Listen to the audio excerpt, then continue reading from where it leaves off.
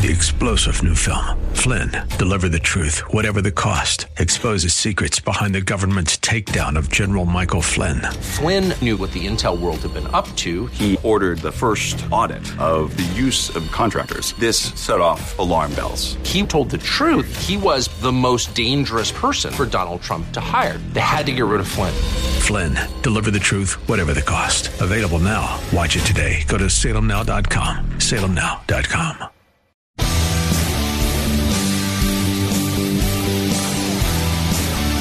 Are you looking for truth from God's Word that you can understand and apply to your life? You'll find it today on Make It Clear with Dr. Stan Pons. Listen now as Stan makes it clear.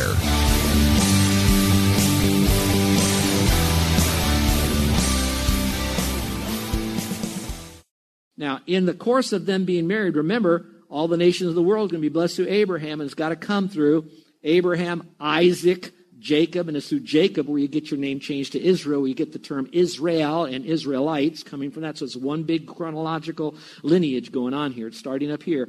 So now Rebekah has 2 boys. Both of these boys are twins. They're born practically at the exact same time, although one was born first.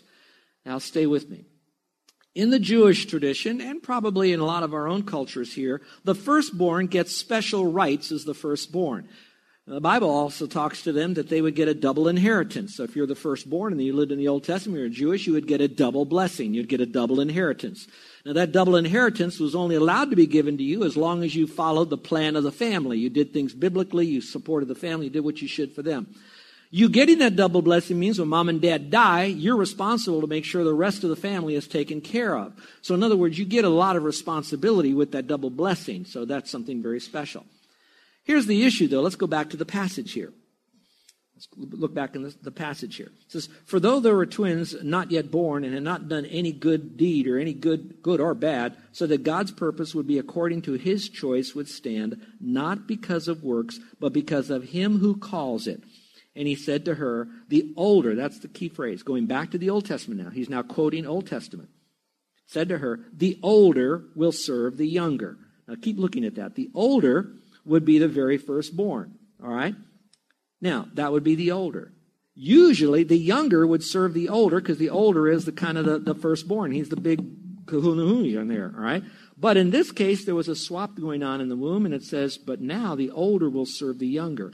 Meaning God was large and in charge. He was swapping things around, just as is written, Jacob I loved, but Esau I hated. So God, by his providence, was now showing us that he could do whatever he wanted with 2 boys that were in the womb. One should be first, but God says, nope, I'm going to swap it around and make the younger be the one that's more in charge, and the older is going to serve the younger by choices that they made, but still God is the one who permitted that and perhaps even prescribed all of that to go on. Not that he made sin happen, but allowed the family to go through some of these things, and this brought this out. And this isn't Jacob I love, but Esau have I hated. Now that gives us a pretty tough time when I think of Jacob and Esau, 2 guys. Some people say, well, Esau was the real bad guy. Some people say, no, Jacob was the bad guy because he was the deceiver, and that's really what it meant. It's kind of a deceiving God and deceiving these people. So he was the really bad guy. What it was really saying is I'm looking at 2 guys right here, Jacob and Esau. Not based on their works. It wasn't because they were good. Wasn't because they were bad. Wasn't because one was going to be good later. One was going to be bad later. They're both bad. They both needed a redeemer, which would be the Messiah. God says, I've chosen it to be this way. Then he goes on to say those really harsh words. Jacob have I loved, but Esau have I hated. Now, dear ones, I cannot tell you how many hours I have gone through to read. How many commentators? I went through the original language.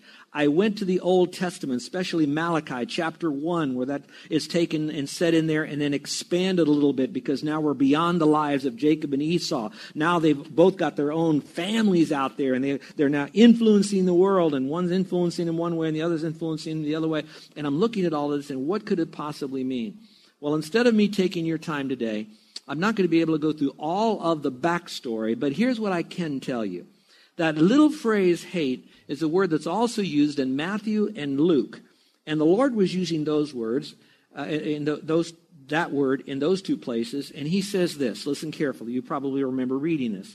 He says, if anyone does not hate his mother and father, he cannot be my disciple.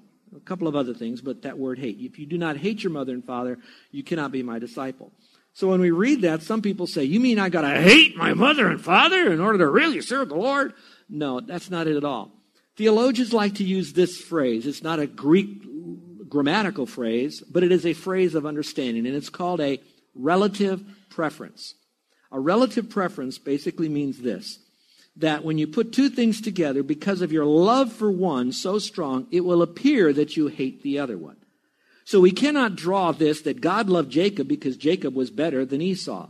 God just chose in his sovereignty, and this gets at rail we talked about at the beginning of the message, that God does this. And some of you are questioning, does that mean God created evil? No, God cannot create evil. We're going to see that in illustration here. Does that mean that since God does this, I have no choice on my own? Yes, there is human choice, because we then can do and not do what we want to do, all based on this, and we're going to see that as an illustration. But the bottom line is, God says here that he, relative preference, loved Jacob, relative preference, and hated Esau. Now your question is, can God do that? This is going to separate those true Bible-believing Christians from those that just want to sit back and not really take God at his word. Here it is. God, because he is God, has the right to do whatever he wants to do with whomever he wants to do it, in any way he wants to do it, as long as it doesn't violate what he's already revealed in his word right here, because he is God and the only God, whether or not we understand all of it. So let's go back now, if you will. Stay with me in the same passage here, because I wanted you to see this whole concept of not of works. Would you underline that? Because we're talking about salvation here. So that's why when God says that it's not of works, these guys got involved. It's not of works for us to get involved in our salvation. God says, you know what? I'm choosing to have you come into heaven, not based on how good you are, how many deeds you've done. It's not based on how bad you were. It's based on my selection of you, and you're then placing your faith in me as your Savior, in Jesus Christ as the Savior. So we got grace, not race. We got promise, not preference. We have providence, not performance. Now I want to answer some questions by going to the last one, and that is salvation is based on God's mercy and not our merit. God's mercy and not our merit. So follow along, if you will, in your Bible as I go. It says, what shall we say then? There is no justice with God, is there? In other words, what justice? It may never be. Is there any justice with God? For he says to Moses, I'll have mercy on whom I'll have mercy, and I'll have compassion on whom I'll have compassion. So then does it not depend on the man who wills or the man who runs, but on God who has mercy? So salvation doesn't depend on man's effort or performance or any of that. It's God's complete mercy that saves us. So God is activating his mercy in us when we do something wrong, not based on our good works, because God chooses to bestow mercy and compassion on whom he will. Mercy is an act. Compassion is probably more of an attitude of God. So why did God choose to use Moses, since he used that as the illustration? Let's go further in verse 17. He brings up now Pharaoh. So he chose Moses to be the person who would lead the children of Israel out of Egypt and would be the lawgiver. But then he brings up Pharaoh. He says, for the scripture says to Pharaoh, again, all capital, Old Testament, for this very purpose I raised you up. In other words, I put you on historical stage here in Egypt, to demonstrate my power in you, and that my name might be proclaimed throughout all the earth. So in other words, I've raised you up so that I could show my character to the world based on you and who you are. So then he has mercy on whom he desires, and he hardens whom he desires. So it sounds like, Pharaoh didn't have a chance. He was real putty and ready to go for God, but God decided to really harden his heart. Now, folks, here's what you need to understand, and I wish I had time to unpack it. When you look at the verses in the Old Testament where it says God hardened the heart of Pharaoh, you will also see verses where that Pharaoh hardened his own heart. Now, let's step back from that just a little bit. God in his wisdom knew that Pharaoh would, I believe, harden his heart. Yet it was Pharaoh's choice through the circumstances of life to make choices away from God. And in the course of doing that, we might say that while he was simple and putty-like, Pharaoh chose by his own free will, because man's free will, the other rail, he then decided, like that little clay, to roll out into the sun. And that sun now then hardens that clay. So in a sense, that clay decided not to stay in the shade, was hardening his heart, rolling out, doing his own things, away from what God really intended for him. And now he is being hardened by God. And now you have what Pharaoh is doing. And if you look at all the different judgments on all the plagues that were there, you'll find each plague represents another part of an Egyptian belief system that they held up as a high value to them. Whether it was the frogs or whether it was the Nile River, whatever it was something very high in the belief system for the Egyptians. And then God decided to really show that none of those things have power. I'm the one who has supernatural power over all of that through my spokesmen, Moses and Aaron. I have mercy on whom I'll have mercy on those that I don't. So everything depends on God's sovereignty. What about man's free will? What about man's responsibility in all of this? Go to verse 19. Paul anticipates that question. He says to them, now listen carefully. You will say to me then, why does he still find fault? For he resists his will. In other words, if God already has everything planned out, I'm just a pawn or a puppet. It goes on. It says, on the contrary, who are you, O man, who answers back to God? The thing molded, that's you and me, will not say to the molder, who would be God, why did you make me like this? Will it?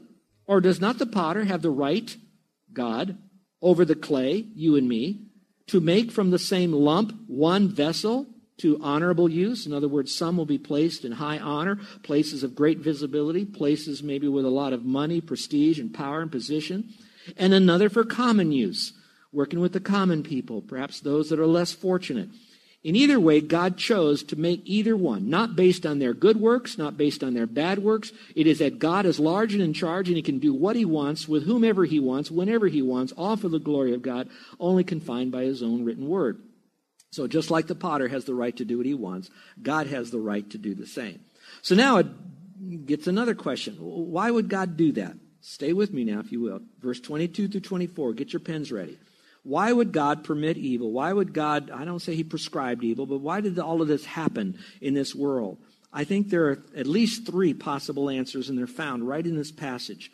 It says, Paul speculates, what if God, although willing to demonstrate, speculation, what if? He's saying, what if God did this? What if God, although willing to demonstrate his wrath, that's number one, he did this, to demonstrate his wrath against sin. You will never know that God hates sin unless he demonstrated, unless there was sin revealed for him to demonstrate that. So it was to demonstrate his wrath, that he has holiness, and we know he's holy because he has a hatred for that which is evil.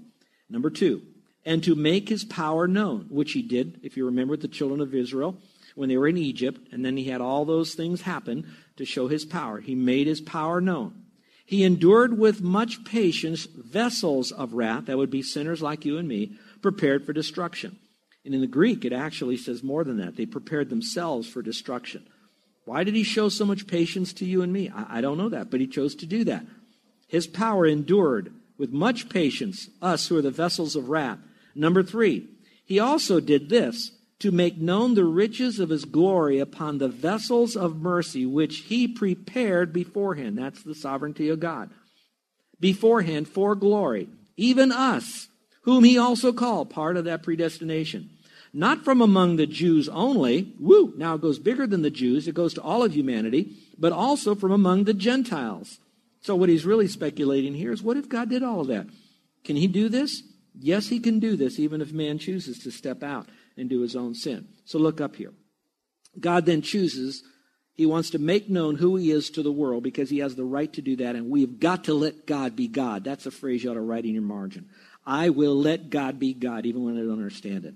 So he allows the sin to come into the world through Adam and Eve. Through all of that, he now has the opportunity to demonstrate his wrath to that, to let you know how holy he is, how sin is bad, who he is. He has the power over evil as well as the power to bless good. And so now he does all of this to them. At the same time, he is manifesting his power in everything that he does.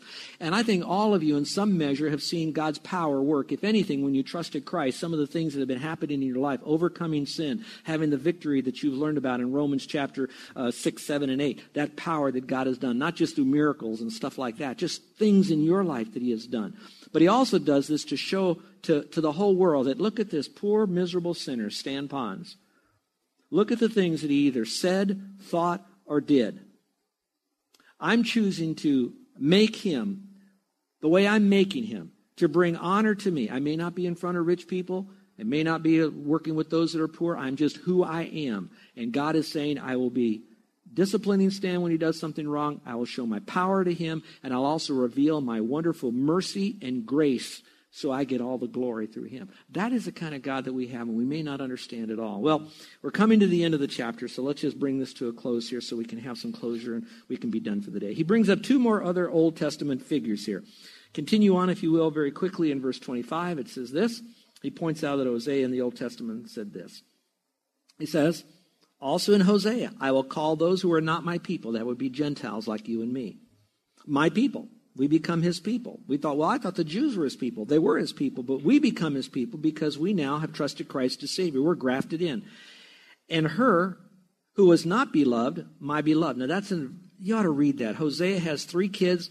Out of those kids, 2 of them, the youngest and the second born and the third born, have different names. And those names are now reflected here. Who was not beloved, that was one child's name, is now called beloved. And it should be that in the place where it was said to them, you are not my people. One was referred to in the name, you're not my people. They shall be called sons of the living God. So in other words, God is saying, even though you're not Jewish, as long as you've come to faith in Jesus Christ, you become a part of my family. Even though you weren't loved, you are loved. Even though you're not my people, you are my people. And you become now a son of the living God when you trust in Christ as Savior. How beautiful all of that is. So in conclusion, what does he say? Verse 30 and 33, 30 to 33. What shall we say then? What more can I tell you people here in Rome? He says that Gentiles who do not pursue righteousness attain righteousness. Now, I know some of you are getting foggy right here, but this is coming in for the real, this is it. This is the icing on the cake. This is the center of the filet mignon.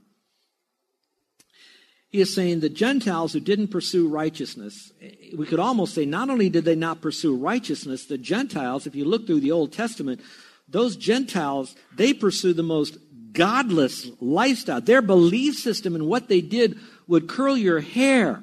What they would do with their firstborn is they would dedicate a house, is take their firstborn, put that little live baby inside a vase, seal up the vase while the baby was still alive, and then place it inside the wall of a house that they would build. That's what the Gentiles, they did not pursue any form of righteousness. They were actually pursuing depravity at its height. Well, let's go a little bit further. So they didn't just pursue righteousness. It says here, even the righteousness which is of by faith, they didn't even want that. They don't work for it. But Israel pursuing the law of righteousness, in other words, they tried to keep the law, the 10 Commandments and everything that was in it. They didn't arrive at that law of faith, which is by faith. Why? Because they did not pursue it by faith, but as though it were by works. In other words, I think I can be righteous by my works. And God says, no, you are righteous. I will give you my righteousness when you place your faith in Jesus Christ. And where do we get that? It says, they stumbled over the stumbling stone. Christ is the stone. Christ is the rock of our salvation. Just as is written, behold, I lay in Zion a stone of stumbling, referred to as Christ, and a rock of offense, which would be Christ. And he who believes in him will not be shamed. It doesn't say he who behaves. It doesn't say he who believes and behaves. It doesn't even say he who believes. It says he who believes in him will not be disappointed. All right, look up here and we'll be gone. Do you understand? God is large and in charge. He can do whatever he wants. He'll select whomever he wants. He is not picking someone to go to hell. Man is going to hell already because they were born with a sin nature and they do by that sin nature sinful things. God is a rescuer. He's a redeemer. He is a savior. So as he looks at mankind, he then in his own infinite wisdom, which we'll never understand, he will select some people then to have eternal life. And when he does that, he selects them based on that person placing their faith in Jesus Christ as their savior. So it's now back into human responsibility where man now must trust Christ, because if you don't trust him, you're condemned already only because you haven't believed in Jesus Christ. John 3:16 through 18. So there's that 2-rail track. God's choosing, man must make his own choice. I don't understand it all. All I can say is this. You heard the message now. Are you one of God's eternal elect because you placed your faith in Christ? And the only proof of if you're his elect or not is if you've trusted Christ as your Savior. And I want to give you that chance right now, right here, because it's whosoever you are, whatever kind of person you are, if you place your faith in Christ, this God who is large and in charge now becomes not only your God, he is already your Lord. Now he will become your Savior when you trust Christ as your Savior. I'm so glad it's not based on works. My example of that, Jacob and Esau said it's not by their works that he chose faith and faith alone. Let's pray, shall we? Yes, there will be a coming together of the Jewish nation. God has a plan for their life. But in the center of that plan will always be the person and work of their Messiah, Jesus Christ. But that's them. This is you. This is now. Have you accepted the payment Christ made for you on the cross? No matter how much God might set aside Israel, he never abandoned Israel.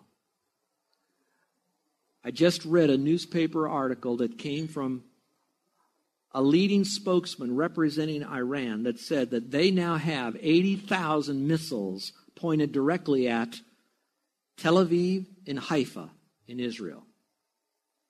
So at just a word and a few emails and a couple of communications, tens of thousands of missiles could be unleashed and rained down on Israel. If that even happened, God would not wipe Israel off the map. Israel will always remain, the Jewish people, on his map of history. Because he promised that through them, the nations of the world would be blessed. That would be Gentiles. Because Jesus Christ came through them. And so there is a preservation for the nation. We don't know what it'll all look like in the decades ahead of us should the Lord not come back. But we know one thing. There'll always be Jews. Other civilizations will come and go, but not Israel. But now how about you? Have you come to a point in your life that you've been really struggling with where you're going to go when you die? Have you thought about that? Are you in a particular job that puts you in the harm's way, whether you're a first responder or military? Are you at an age right now that you're suffering from some health and you worry about what's going to happen to you?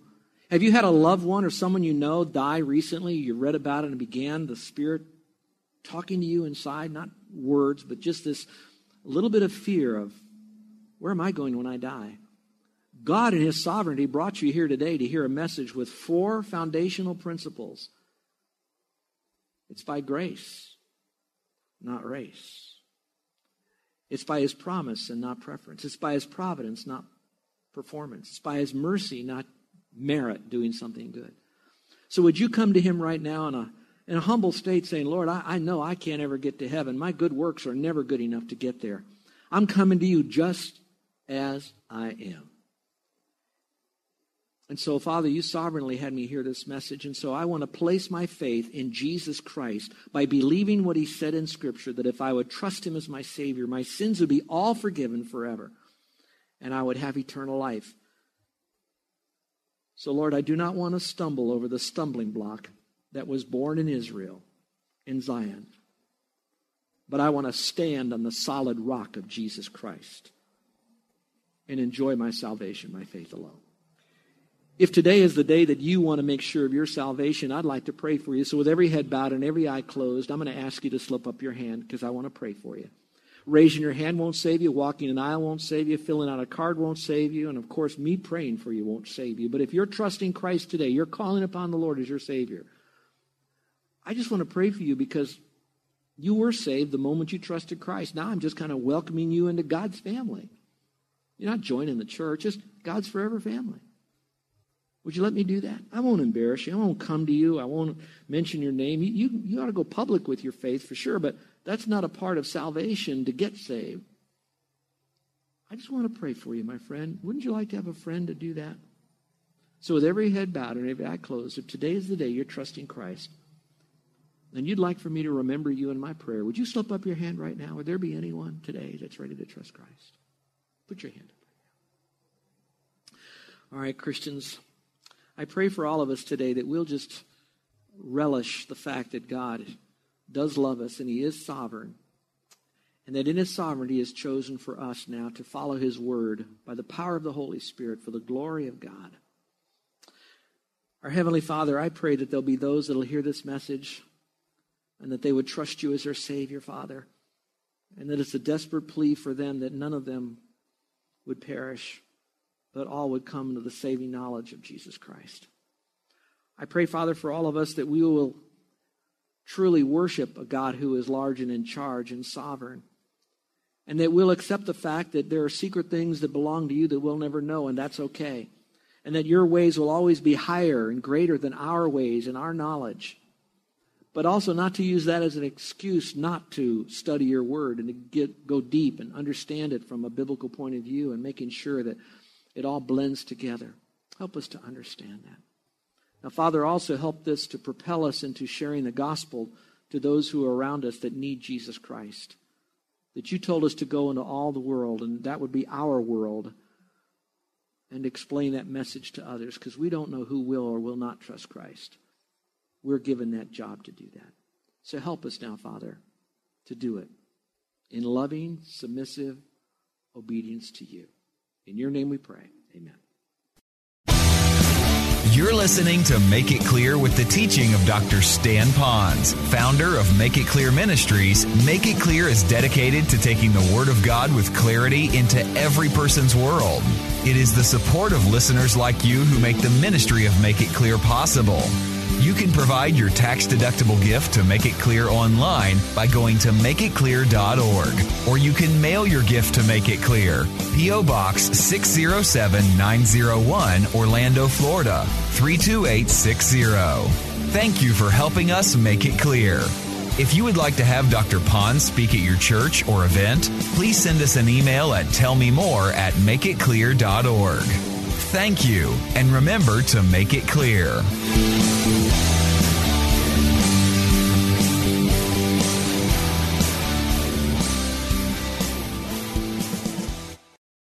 Three-star General Michael J. Flynn, head of the Pentagon Intelligence Agency, knew all the government's dirty secrets. He was one of the most respected generals in the military. Flynn knew what the intel world had been up to. He understood its funding. He ordered the first audit of the use of contractors. This set off alarm bells. The explosive new documentary, Flynn, Deliver the Truth, Whatever the Cost, uncovers the facts behind this scandal. Flynn told the truth. He was the most dangerous person for Donald Trump to hire. I find out the worst enemy that I'm going to face in my life is right here in America. They took my assessment and they wanted me to change it. And I was like, I'm not changing it. They had to get rid of Flynn. With in-depth interviews, archival footage, and never-before-seen personal records of the man behind the headlines. I just felt like I was drowning. Flynn, Deliver the Truth, Whatever the Cost. Available now. Watch it today. Go to salemnow.com. salemnow.com.